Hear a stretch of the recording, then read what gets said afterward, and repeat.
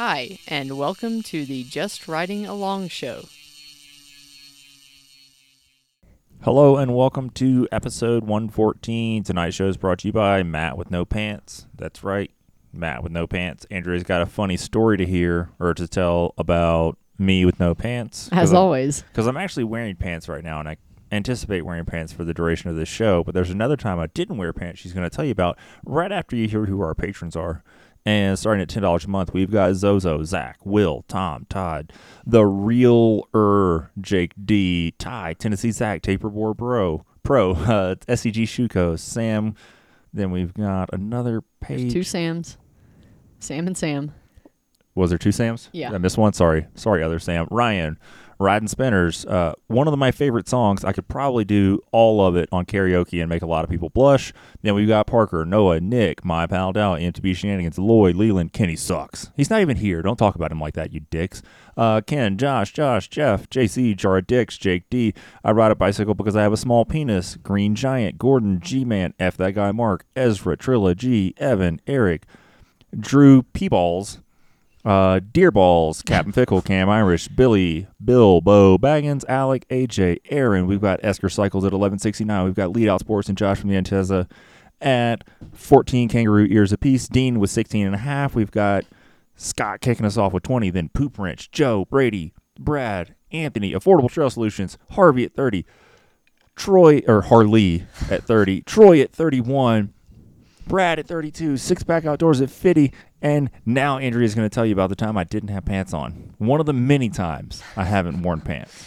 So I can't believe I've forgotten to tell this story for the last 2 or 3 episodes. So jump in your not too way back machine to when I got my elk a few weeks ago, back on the 19th. That afternoon, I called Matt, I gave him my location and some very vague directions about how to navigate to it, and he showed up to 11,400 feet with an incoming thunderstorm. It was cold and windy. He showed up in his underwear. For the record, I was wearing Danner insulated boots, a pair of socks, a pair of Mary Wool At least they were wool underwear, and a Kuiu pack that Troy gave me. No, not Kuiu. Fall Raven. Yeah. And that's it. That was what he was wearing. That was it. That was Matt. Showed up to the elk with no pants. No pants. And I was like, you need to put clothes on immediately. You're going to get so cold when you stop moving. And I did. But understand. And he was also bleeding. I was bleeding. Yeah, that happens. It happens. Anytime you hang out with Andrea, you're just going to, if she's like, we're going to go hunt, there won't be too much bushwhacking. Number 1, that's a fucking lie. And number 2, you're going to bleed. Number 3, when you get home, you're going to have all this debris and bullshit and small things in your pack. You can't do you need to take everything that you're wearing and shake it out upside down. Because, sticks are going to fall out of your pocket. Like, a whole fucking shrubbery will come out of your pocket. But, see, what had happened was... I even made up my own classification for bushwhacking. You know how climbs and I did not... How climbs are classified by degrees of difficulty. I made up my own... And, rapids, if you're... Whatever. That kind of stuff. I made up my own classification for bushwhacking. But I'm... And it's all a lie. Listen, I wanted to be able to tell Matt what degree of bushwhacking there would be. It's all level hell. And I understand, I have to classify. I'm giving descriptions to him. I have to classify it based on someone who's 6'2" and not someone who's 5'6". But as someone that is literally 8 inches lower than me, you have no idea how bad it's going to be. You just don't know. With that said, what had happened was I left the truck and I was trying to go quickly because I knew that time was of the essence. I just didn't know how much yet. But time was of the essence, and it started raining on me and just fucking poured for 10 minutes. And I'm like, cool, I'm sweating and my clothes are soaking wet. So I stopped and I took my pants off and I hung them from my pack so hopefully they would be dry by the time I got where I was going. And then later I got even hotter, so I stopped and took my sun shirt off. And then I got even hotter and I stopped and took my tank top off. And then by the time I got to Andrea, I was just nearly naked. Yes. So And I don't have a picture, and that's I have very few regrets in life. One of them is that I did not take a picture of Matt walking up out of just thrashing his way out of the downfall and out of the bushes. I was within 200 yards of Andrea and couldn't find her, and she had to elk bugle for me to help locate her. Yeah, so... So with that, let's talk about bikes. Yeah, we'll talk about bikes now. Or we can keep talking about me with few clothes on. Whatever makes our listeners most happy. I mean, sometimes those two things overlap. Not lately, though. I went for a bike ride today. And we went for a bike ride on Saturday, wasn't it? Mm-hmm. Yeah. Yeah, sure. Yeah. And I went for a bike ride a couple days before that. Jesus Christ. Yeah. So much bikes. Been out riding my bike. I rode my Mayhem for those first couple, like last week and with Matt on Saturday. And then today I rode my Spot Rocker in single speed flavor. Shit. And I've got it set up right now, 27.5 plus. Shit. Ish. I mean, they're 27. 2.8s. Yeah, 2.8s. I'm not going to do the 3.0 thing again. But it rides really well like that. And I can definitely, if I was going to cross country race, I think I would go back to 29. You'd steal my light wheels? Yeah, I'd steal your light wheels. I would do that. But just for everyday trail riding, it's got lots of traction. It's got a Minion DHF DHR combo on it, and I've been real happy with it. You know, I run it like the upper teens for pressure, and it's been great. It's awesome. It's a fun bike, a whole lot of fun. But other than that, I have been bear scouting, found some bear poop. Bear season opens this weekend, so once the show posts, I will have bear hunted at least once. And while I was bear hunting, there were some grouse, and I brought a grouse home. Did you buy a gun this week? I did. I bought a gun this week, and... Is that the first firearm you've ever purchased? That is the first firearm I have ever purchased. Everything, and I put this on my Instagram, but I'll repeat it here because I don't think all of our listeners follow Mountain Feral on Instagram, but... Shameless plug. You whore. It was one of the most... I've done a lot of crazy shit. This was one of the most intimidating things I've ever done because my background with firearms has been hand-me-downs. You know, my dad grew up hunting, and so he has just given me it's like, I'm going to go do this. He's like, you should take this gun. Or like, you know, when I was a kid, he, you know, gave me my first 20 gauge shotgun for hunting birds and squirrels and things. So yeah, but I mean, at the same time, he just bought you the 20 gauge version of his 12 gauge. Yeah, exactly. Right. Like a gun's just been fausted upon you, and it's like, go shoot things with it. And you go, there he is. Bang. Yeah. And I learn it well enough to be proficient at it, to be safe with it, to take basic care of it if it's rained on or kind of needs to be cleaned or whatever. Don't let her fool you. Andrea will still be like, can you take care of my gun? You like doing it. And you like it when I do it. Yeah, it's nice. But anyway, so that's been my knowledge. Like outside of what I have been handed down, I know nothing about firearms. So to say I need a gun that does X, Y, and Z, which I was looking for something to go mountain lion hunting later on in the year. And last year I used a 12 gauge shotgun with slugs. Well, the problem with that is it's a very long gun. It's a little on the heavy side, but mostly it's very long. Like it's long. It's got an opening in the bottom where you put the shells in, and that would collect bushes and debris. Shrubberies. Yeah, lots of shrubbery. I mean, I just dumped the gun out at the end of the day, and it would be bad. Like, you don't need that stuff inside of your... No, like straight up, I took care of that gun after lion season, and you straight up could have built a bonfire out of what came out of that fucking gun. Yeah, so I needed something, and I didn't want to go with a bolt-action rifle because I'm literally hunting an animal that it's more dangerous than a deer. We'll put it that way. I mean...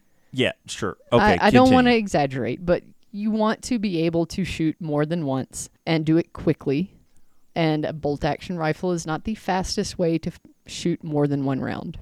So I needed a semi-automatic rifle that was much shorter, that didn't have anything that could catch trees, whatever. I didn't know really what I needed. I just literally had to go into a gun shop, which is an intimidating place to go and say, I don't know what I need, but I need it to do this.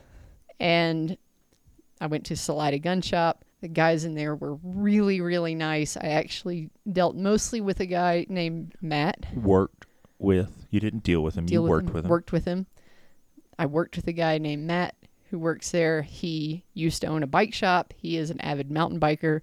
So he was able to explain all of these things to me in like bike terms. So that was really cool. Once we figured out that we were both, mountain bikers. So he said, and this is big uncomfortable moment number 2 for me, and after walking into the gun shop, he says, oh, you need something in the AR platform. And this is a gun that has a big social stigma around it. There are a lot of people that think these shouldn't exist outside of police and military. And so when he says that and like walks me over to this rack of big scary looking guns, I'm like, oh my God, I don't know about this. I kind of wanted to turn around and run out the door. But I stuck around, listened. He told me, basics about them. And I kind of said, like, I just need to know what I need to go home and research so I can come in as a more informed consumer. So that's pretty much what he did. He showed me several guns, gave me just a little basic information, didn't overwhelm me with a lot of stuff. I went home and researched. Turns out that particular platform, the AR platform, is, as Matt's dad, not the Matt at Salida Gun Shop. Quick interjection. My father's lifelong carpenter and home builder that in his retirement days transitioned into being a part-time gunsmith. So my father's a gunsmith now, but he does it on a, I don't want to say like at will basis, but like he... If you know Johnny, you...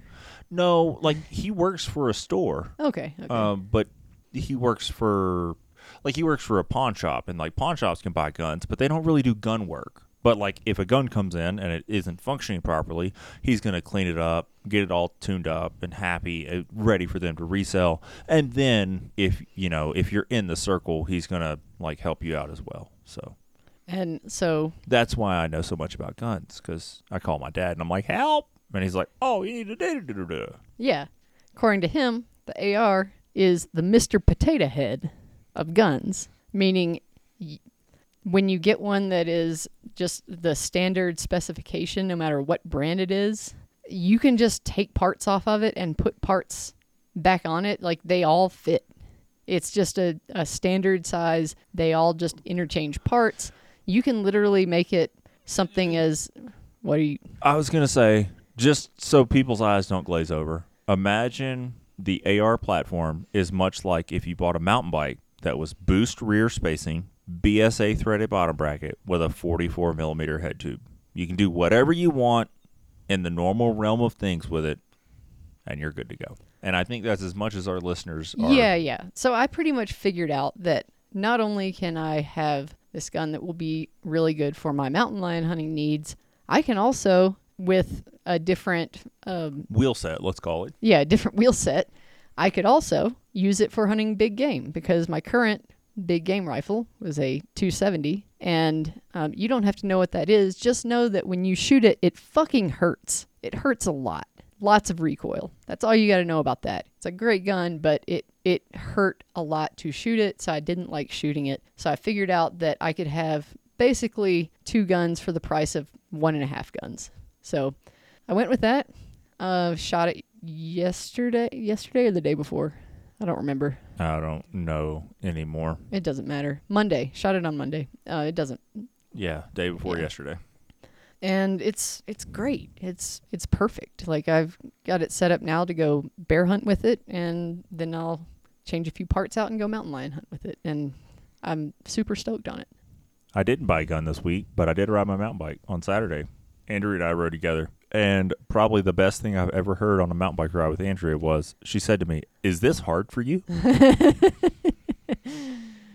You have to remember, I mean, I had ridden 2 days before that, and I'd ridden so little before then that when I got on my bike to ride with Matt on Saturday, my seat bones were very sore from my 27-minute long ride 2 days beforehand. And I haven't really ridden much since I crashed on August 12th. So there we go.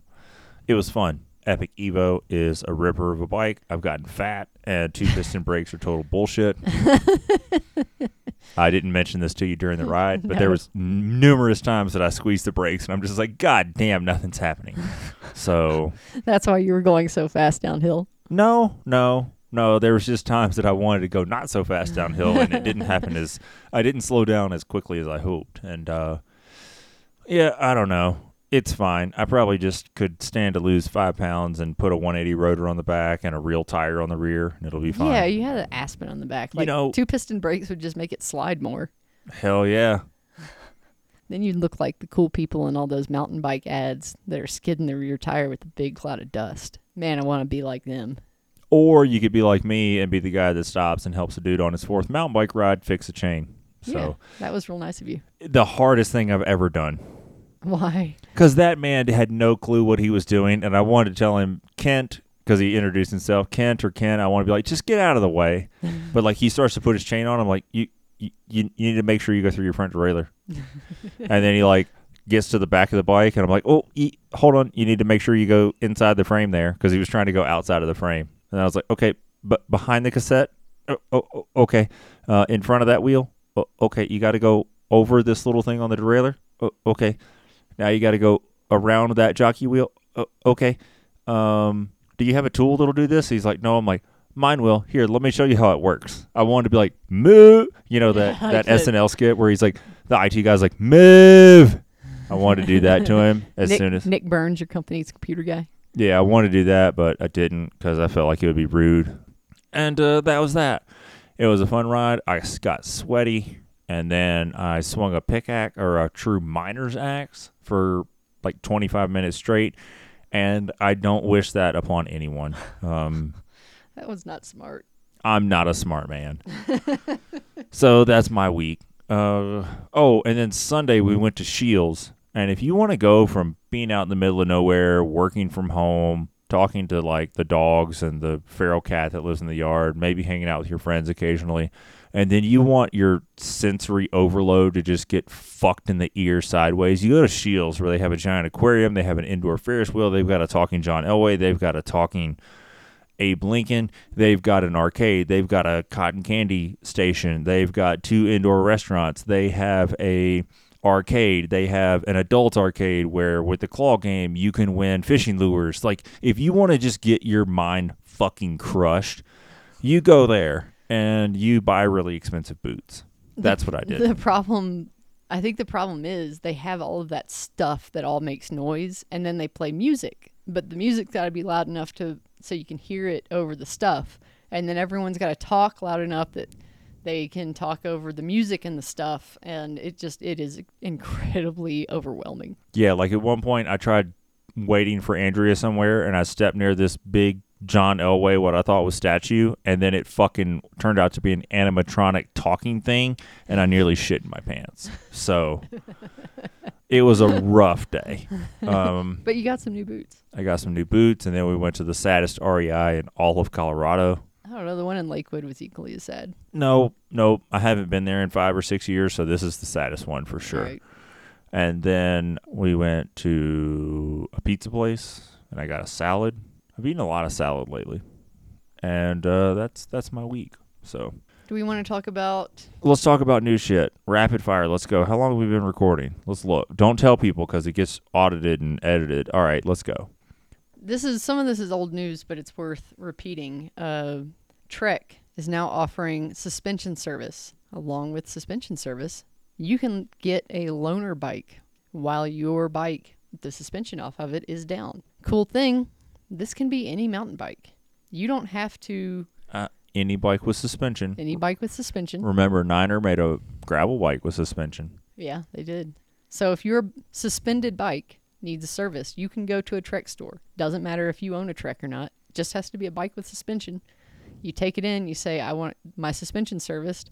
They take care of that, or they send it off to whoever they're contracting with. Trek. I mean, I'm sure it's just going back to HQ, and they have a suspension lab now.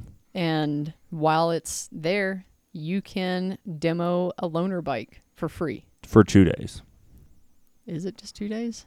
Yeah, for they expect turnaround will happen within 2 okay. weeks, and you can demo a regular analog or e-bike for 2 days. Oh, that's not quite as cool as I thought it was, but it's pretty neat. Yeah, I mean, but if you think of the normal person rides their mountain bike once or twice a week, if your bike's been out for 2 weeks and you get to ride twice, and you normally ride twice a week, then you only miss 2 rides instead of 4. So Yeah. I guess that'd make sense. Like if you rode 2 days a week, you could just go and demo a bike one day, and then one of the other days you might go and demo a bike another day instead of getting a bike for 2 whole days in a row. Yeah, that's how I would approach it. I mean, it doesn't say that they have to be 2 consecutive days. It doesn't say that it can't be split up, but I would assume if you're like, hey, I just need to go for a ride this Sunday, and you brought it back that day, and then you're like, I need to go for a ride on Wednesday also. I don't think they're going to tell you no, but I don't know. Prove me wrong. Thanks, John Burke. So that's pretty cool. Let's see. Let's talk about this next. Old Man Mountain. They make some really cool, kind of just different, and I think a little bit more solid solutions for attaching shit to your bike. And the one that just happens to be in this article that I think is cool is called an axle pack. And it's like your fork mounted cage style of, you can like strap a dry bag to it, strap an Nalgene to it. It's your 3-pack mount. But it puts the weight on your through axle instead of either zip tied to your fork leg if it's a suspension fork, or if you have a rigid fork with bolt holes in it. This is just a really solid way to do that. The only drawback about it is, and I haven't seen a super exploded view, so my understanding is you are replacing your through axle with a proprietary through axle, and then you would first use, and I'm just making it up, you would use like a 6mm, and you would bolt your through axle in, and then on the drive side, you would bolt in the bottom of the 3-pack mount into the axle, and then on the non-drive side, you would bolt the bottom of the 3-pack mount into the through axle. So the weight is being supported by that proprietary in the sense that you have to use theirs. They sell, no joke, probably like 50 different through axles to fit different widths and different thread pitches and things like that. So the only drawback is going to be in the event of a flat tire, there's going to be a little bit more finagling in order to remove the wheel. But I'm really excited about trying. I want to get one of their front racks for my whiskey fork. They make a front rack that would work with my whiskey rigid fork, and I think that'd be nice to try to get some weight off of my handlebars, but a little bit lower over the front, as I'm not a big fan of the suspension or the rear mounted seat bag stuff. Yeah, their website's not very good. No, it's not very good. But they're a really cool option, and they're definitely something to consider. I implore everyone to, doesn't matter what you're doing, if you're driving down the interstate at 1,000 miles an hour, you should look it up on your phone right now with your eyes closed. But they make a full suspension rack. They just make lots of cool shit. And if you're looking for a bikepacking thing that you don't know if it exists or not, check them out. They might have something. They might have something that does what you want. They just might make it. So there we go. Next, let's talk about the Wilier. It's not Wilier. Wilier. The Wilier. The Wilier Adler. It's a carbon bikepacking gravel bike. And, I mean, okay, yeah, it's a carbon gravel bike. It's got lots of mounts. I don't know I'm assuming it comes with these racks that are in the picture. No way, those are extra. I'm just being a dickhead. I don't know. They might be included. But it's, honestly, when you start looking at it loaded, it's basically we're at the really nice version of your old steel touring bike. Yeah, it's just a modern touring bike. That's really all it is. It's carbon, right? Yeah. It's a carbon touring bike. That's all they've made, and they just have to call it all these special things to get hipsters to buy it. Yeah. And I'm not mad at them for it. It's just if you made a carbon touring bike, everyone would turn their nose up at it. But if you're like, I've got a bikepacking specific gravel bike, like everyone jizzes in their pants and empties. Right, exactly. They max out their credit card for it, and then they go outside and get wide and have coffee outside. Everything is reinforced to hold an extra 35 kilograms of gear beyond the rider, according to That's this. roughly 70-something pounds for us Americans. Yeah, so I think it's just really cool. It's... God, that handlebar's atrocious. Yeah, the handlebar's kind of ugly, but... It clears 700 by 52 tires. Come on now. It's just a drop bar mountain bike. Yep. Call it how you see it. 2-inch wide, 29er mountain bike tires. So I think it's really neat. It's kind of like coming full circle and making just a modern version of something that I think needed to be improved again or improved on. And I don't know. It's just, if I was going to do that type of riding, if I was just going to do, I don't know, cross country tour or something, lots of days, lots of times, I would probably want something like this because it's just a nice carbon bike, but it's also made to haul some shit. Is there a geo chart on it? What I was going to say is this looks like a great Tour Divide bike. Is there a bottom bracket drop on that? There's not. No BB drop on the website. I don't know. It's got I just saw like earlier in the article, it's got a longer axle to crown fork. Yeah, it's it's pretty similar to a Canyon Grizzle in terms of geo. Like the reach numbers are pretty long. It's designed to be ran with a short stem. Like where's the stack number? It's right below that. Yeah, like an XL. I would comfortably ride that bike with a 60 or 70 millimeter stem. So it's a little bit more encroaching on like a cutthroat. Which, to segue, because we're gonna turn this from Wilier to Salsa to Surly. Watch me make a fucking segue here. The Salsa's sleeping. They're asleep at the wheel. Like, the cutthroat's old. It hasn't been updated in forever. To my knowledge, I've never seen a cutthroat tie. That's the Fargo, isn't it? Yeah, but they don't call it a cutthroat tie. And I think that turns people away from buying it. I think they need to update so I'm going to give Salsa a way to make tens of dollars. Update the cutthroat. Release it in all three flavors. Make an aluminum bike so it's actually affordable. Make a carbon bike. Make a tie bike. Call them all the cutthroat. Get rid of the Fargo because no one gives a shit. Just standardize your line down into, hey, this is your drop bar mountain bike. It's suspension corrected. You can get it in aluminum. If you don't have a lot of money, you can get it in carbon. If you do have a lot of money, you can get it in tie if you got a lot of money and you think space plastic is terrible. With that, space plastic. Let's go to another one of QBP's number of brands. I think they have 35 or 40 brands, something like that. Surly, we should all raise our glass and bid good day, even though they'll never, that's two mason jars clinking together because we're rednecks. Even though 20 years from now, there'll still be plenty of Surly Crosschecks out there buzzing around, they're not making them anymore. And to that, I say, big fucking deal. And if you're out there and you loved your Crosscheck and like a vein is popping out in your forehead right now, cool your fucking tits. And I'll tell you why. I used to have a Crosscheck. I did too. Everyone's had a Crosscheck. We had Crosschecks at the same time. We once rode them together, and you're like, I'm not going to ride this. This is stupid. Do you remember that? No. We were riding the unfinished Greenway in Memphis, and you're like, this is stupid. I'm not riding this. And you like bushwhacked to the road, and we rode the road. It was stupid. It was like loose railroad gravel. I don't know. I thought it was fun. Anyways, how the tables have turned. The Crosscheck should have died, and I'll tell you why. The Crosscheck is the bike that you would build out of a hunk of bullshit parts you had sitting around. And you would buy a frame and a handful of parts, and then bada bing, bada boom, you've got a bicycle. The problem with the Crosscheck is it was a rim brake bike, and there are no longer garbage bin rim brake parts. So there's no longer just old shit to put your Crosscheck together with. Yeah, you'd have old shit, but then you're like, shit, I got to buy brakes. You got to buy wheels. Oh, yeah, that too. Because you would, like, if you bought a new road bike or a new gravel bike, and you're like, I want a single speed, but I don't want to spend too much money, you can't buy a Crosscheck and use your old road or gravel wheels because they're disc, and the Crosscheck was rim.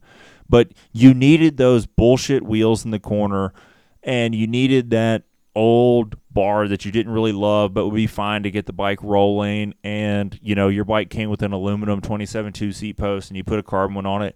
That's not the thing anymore. Bikes are disc. seat posts are all fucking proprietary now. Like there's no trash bin parts to put your Crosscheck together with anymore. So you can send me a message and tell me that I'm wrong. I don't give a shit. The Crosscheck was an irrelevant bicycle for the last 5 years. And with that, let's welcome in the Preamble, which is a bike they just released, which clears nearly as big of a tire and is just a great steel, cheap-ass gravel bike. And they've made the disc trucker for a long time, which is what people need in the modern world. So that's my high horse. I'm getting off of it. I had a Crosscheck. I sold it. Well, the Straggler is basically a straggler, not a disc check. Sorry. That it should have been called the disc check. That's the other thing. They named the Straggler the wrong thing. They should have called it the cross disc or the disc check forever, because that's what it is. It's a disc brake Crosscheck. Yeah. So that's your new Crosscheck is now the Straggler. That's what you hang your old parts on. I mean, but that thing's been out for forever. Andy put one of those together when I worked at Wheat Ridge. It was dope. All right. We want to do some listener questions? Yes. They've been marinating for a while. Let's go through all of them. No, I don't want to do all of them because we don't have Kenny next week. We'll do like half of them. Oh, for those of you that are like, where the fuck is Kenny? Kenny is on other adventures. He's in Europe. He talked about it last week. What? Did I mess up some reference to some other podcast or some shit? You did. Whatever. I don't listen to podcasts. Do you want to read Why don't this? you read that fucking question since you don't listen to podcasts? I'm going to get more water. All right. This is from Duncan. Duncan asked this question way back early in September. So he says, with resale being so abysmal right now, the brakes/dropper/drivetrain are coming off the Izzo for a fat bike build. And I'm hoping to rebuild the chassis into a marathon cross-country sort of rig. I know it's not really a light frame, so looking to drop weight where reasonable, but not weight we need the hell out of it to where it's less fun and or any more of a silly money pit. Currently looking at a Bike Yoke Revive 185. Already have the new level Ultimates, either the mechanical X01 or GX Axis. Already have the X01 cranks and stock wheels, and trying to decide if I short stroke the current DPS and 34 when I service them, or if it would be worthwhile to go float SL/stepcast or Sid land. Any thoughts appreciated? I wouldn't. Okay, first off with the suspension, if it handles like you want a marathon cross-country bike to handle right now, don't fuck with the travel of the suspension. And for those of you out there that are like, how does Matt know this? This is literally my old bike. This is the Izzo that I rode. And I'll tell you right now, Duncan, you do not want to shorten the travel on that. If you put a shorter fork on it, you may as well just dig a hole and jam your fucking pedal in it.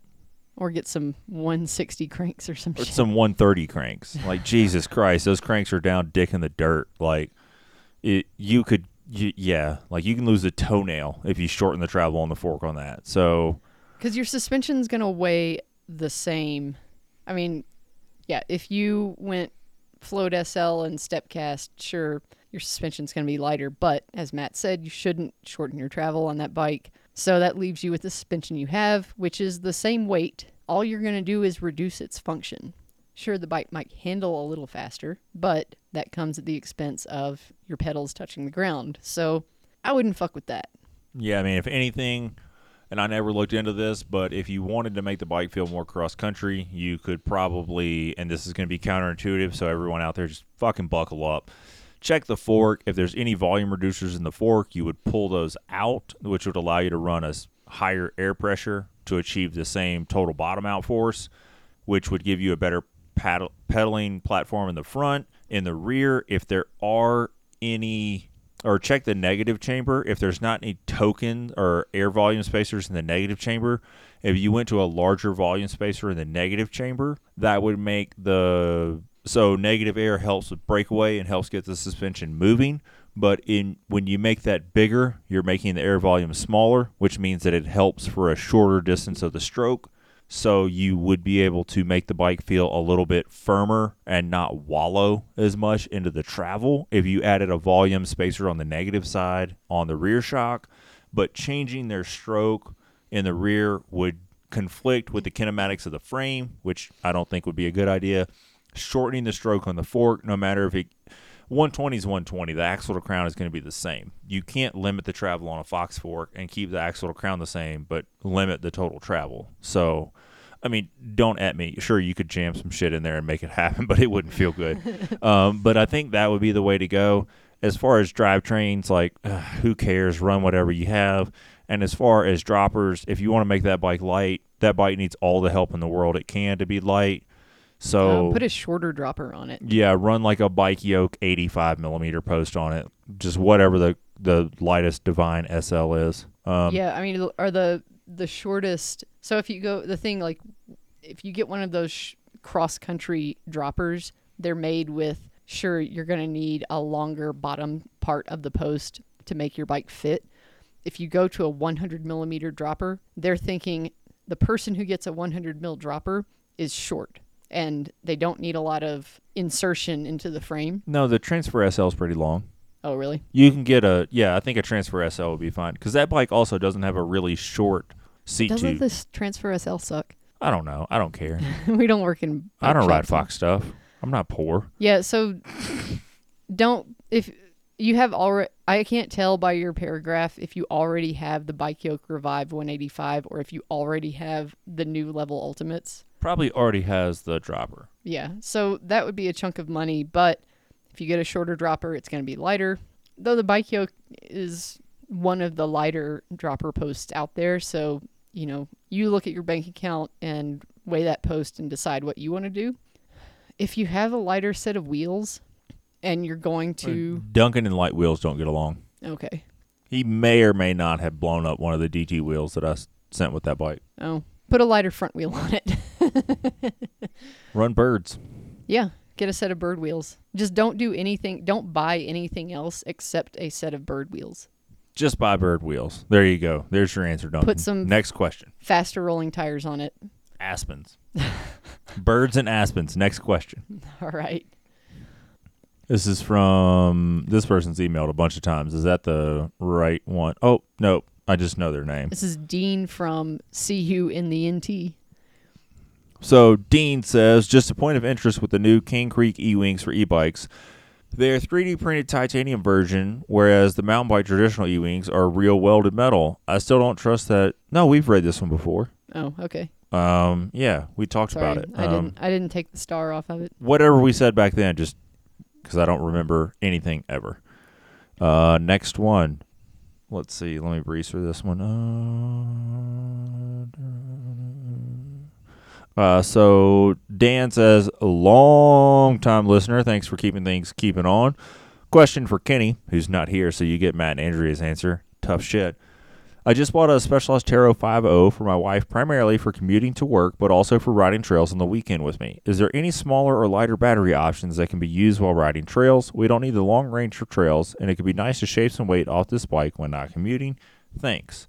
And he sent a link to the bike, which is just chef's kiss fucking... Yes, thank you for that. Amazing.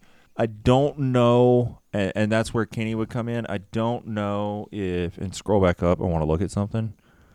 I don't know if they make a lighter battery, but it doesn't. It's not an external battery. So.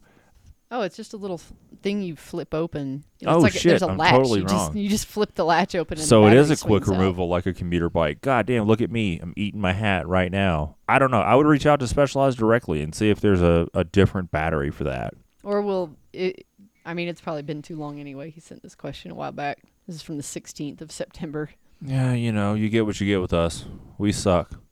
But I know Kenny was saying on the Turbo Levos that he had. I don't know if they're the same battery, like the Fit. no, I don't think so. I don't think the Turbo Levo is a quick disconnect battery because I was thinking it's a mountain bike and it looks just like the Turbo Levos, but I don't think the Turbo Levo has a quick pop off like that because it's It might quick pop off while you're on the trail. I mean, Santa Cruz had that problem for a while. Also, Santa Cruz, a bunch of their bikes, just the battery. The battery wasn't properly adjusted for the. Yeah, it was user error or setup error from the factory. So yeah, do we want to do a different question because I just sounded like a dumbass the whole time? Yeah. Philip says, just heard the show where you guys read my email. Sorry if this is late. I've been bouncing around with different podcasts and music, so I found the show by searching mountain bike on Google Podcasts. I need to get some stickers and put them on my vehicles to try to get the word out for the show. And my favorite bike shop in Memphis is Bike the Planet. The owner, Mel, has become a good friend of mine, has taught me a lot about maintaining and building bikes. Also went through some not good events with family, and he let me hang out at the shop all day sometimes. It was a place where I could escape all the BS. Thanks for the show. It usually makes me laugh when I'm having a bad day. So, what's this person's name again? Philip. Fun fact, Bike the Planet was, Mel purchased that from Rod Bickle, RB Cyclery, and where you hung out is the second bike shop I ever worked in Memphis. So I don't know if they've moved, but if they're still over there near the UPS center, Where if you demo a bike, you got to watch out for speeding UPS trucks. by the Hummer dealership, I was trying to think of like a good landmark over there. Then, yep, that's the second bike shop I ever worked at. Worked there from 2007 through 2010. 2008 through 2010. I met Mel a couple of times. He was a nice dude, and I love his dogs. He has these little rescue chihuahuas that are just, they're adorable. And he obviously just babies them, which is awesome. Yep. So there's that. But Philip, in case you didn't know, you can buy stickers from our website and bottles, and you can, for $75, get the chance to sniff Kenny. What? What? You just walk in the Draper, Utah location of Hangar 15 and just sniff Kenny for $75? We'll figure it out after you pay the money. So John says, the part about the Shimano voluntary recall that you did not mention is the unwarranted liability they're shifting to the shops and their employees. What if one of the cranks breaks after they determined it was still okay? If I was a shop, I would just say every single one of them looks like it might fail. I fully agree with you, and if I hadn't been, I don't know, I think I was kind of out of it that night it's something that I thought about a little later after we recorded, and I was like, man, that would suck so bad if you were a shop employee, just having that burden of, Oh, these look fine. Yeah, exactly. Like, even if you're a totally legitimate mechanic, someone could bring in their bike and, like Kenny said, you're trying to find a crank that is about to fail, and then 1 month later or 2 months later it fails. And that's not a good place, because you're going to get sued, and you're going to have to deal with that, whether or not they can sue you personally as a mechanic. That might not be the case, but you're going to have to deal with it. You're going to have to deal with someone trying to sue you, possibly. So yeah, that's a very good point that we kind of glassed over. One thing that we didn't gloss over, yeah, glossed over, because it's quorum, not forum. That's for one person that listens, and just know that I love you.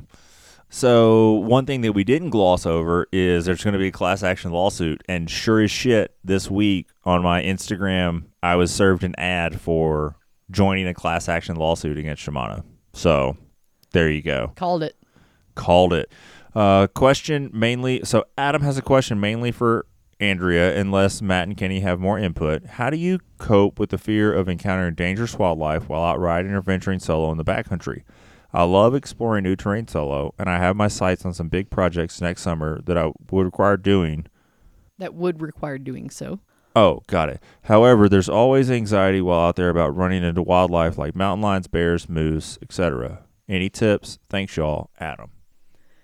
Well, different animals require different precautions. The biggest thing for me has been education, knowing what triggers each of those animals into causing you bodily harm. I'd say out of the three things that you mentioned, I mean, unless the bears you're talking about are grizzly bears, that's slightly different.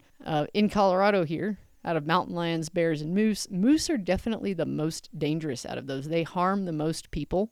I don't know the exact statistics, but with those, the best thing you can do is know their habitat. So know when you are in a moose, an area where a moose might be.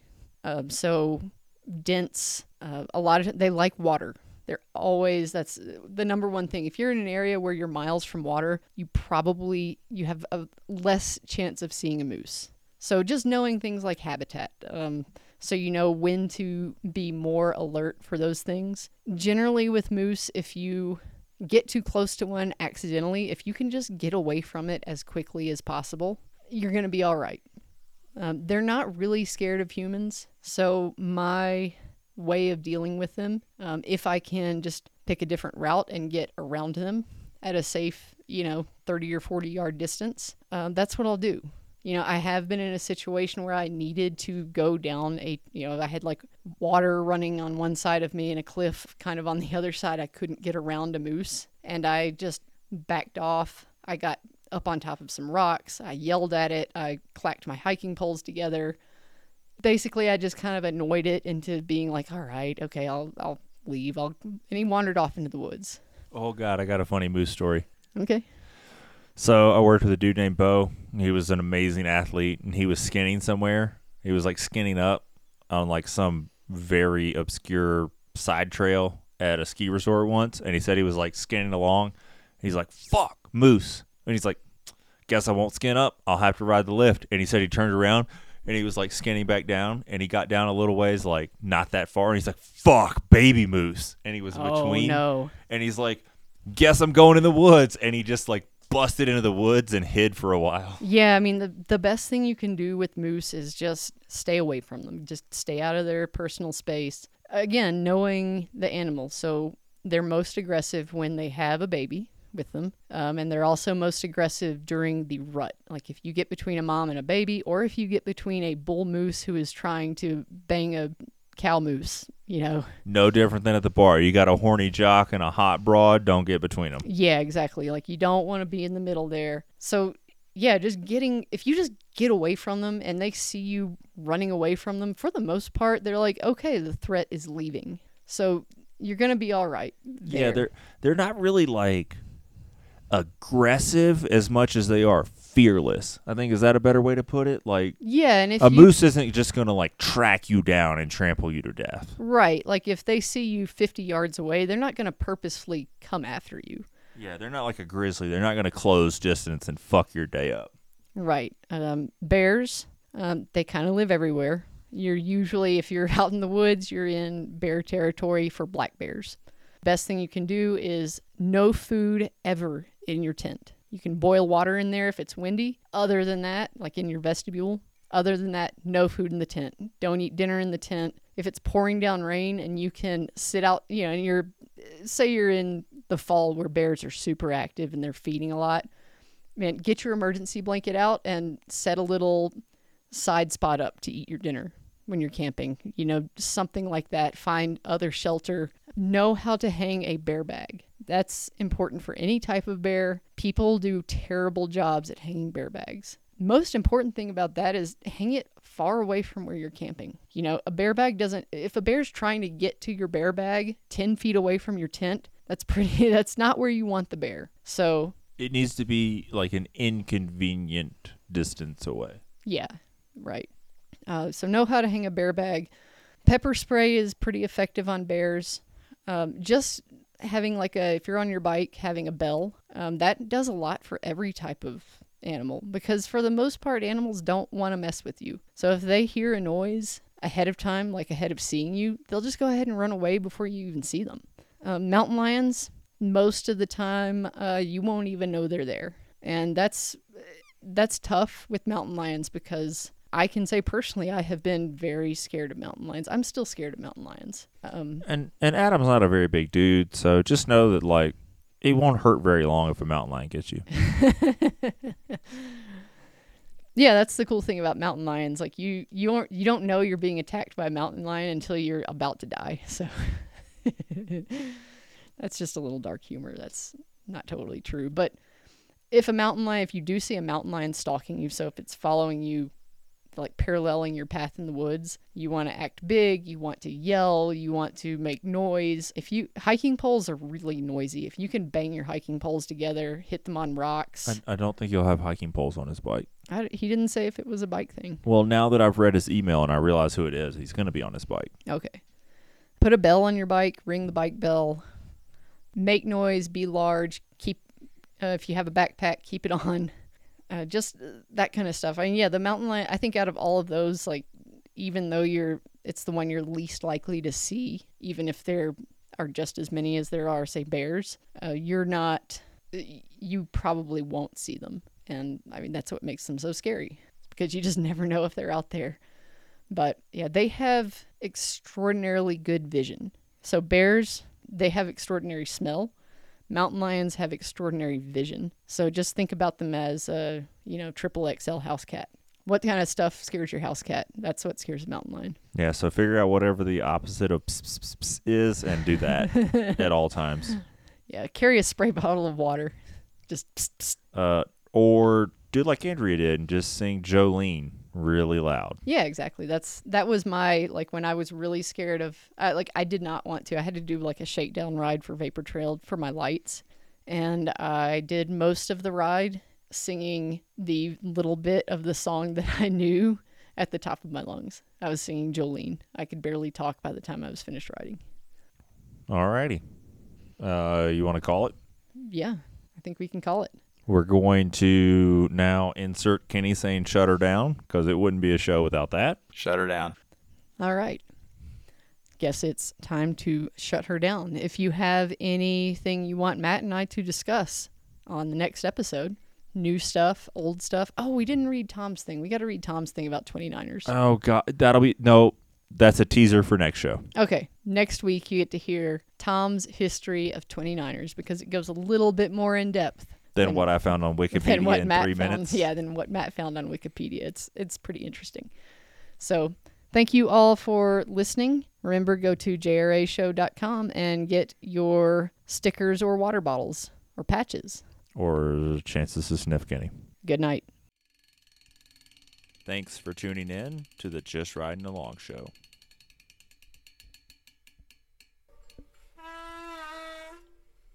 There's some shit coming out of your brake pads.